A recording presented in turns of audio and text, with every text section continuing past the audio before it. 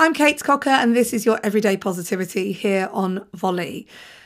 Right, it is journal prompt day today. I love a journal prompt day. And today is all about your story. So I've been dealing with a few clients recently who I've been talking a lot to about the story that they're telling themselves. And I think sometimes we can get wrapped up in quite negative stories about ourselves, especially in amongst that grotty self-talk that we sometimes, just expose ourselves to.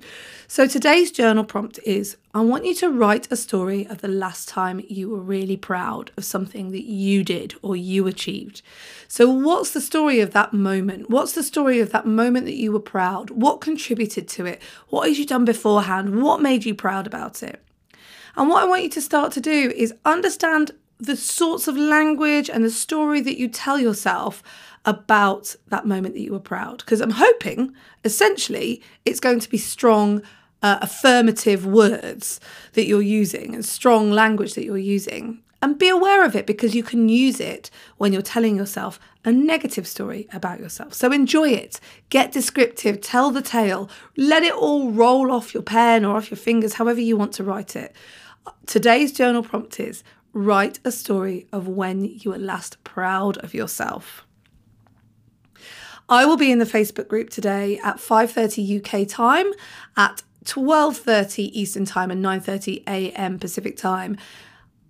In that Facebook group, I'll be doing a Facebook Live of Ask Kate.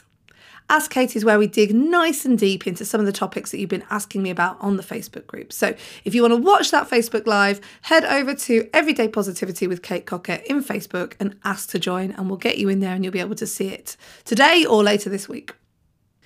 Have a great day. I'll be back tomorrow to start your week off with a bang. You have 100% got this. If you're not there already, there is a Facebook group where we are oozing positivity all of the time. The Facebook group, which you would be very welcome to come and join, is called Everyday Positivity with Kate Cocker. It's super easy to search. So if you just go to Facebook and search Everyday Positivity with Kate Cocker, you will find the group and you must come and join. I shall look forward to meeting you there.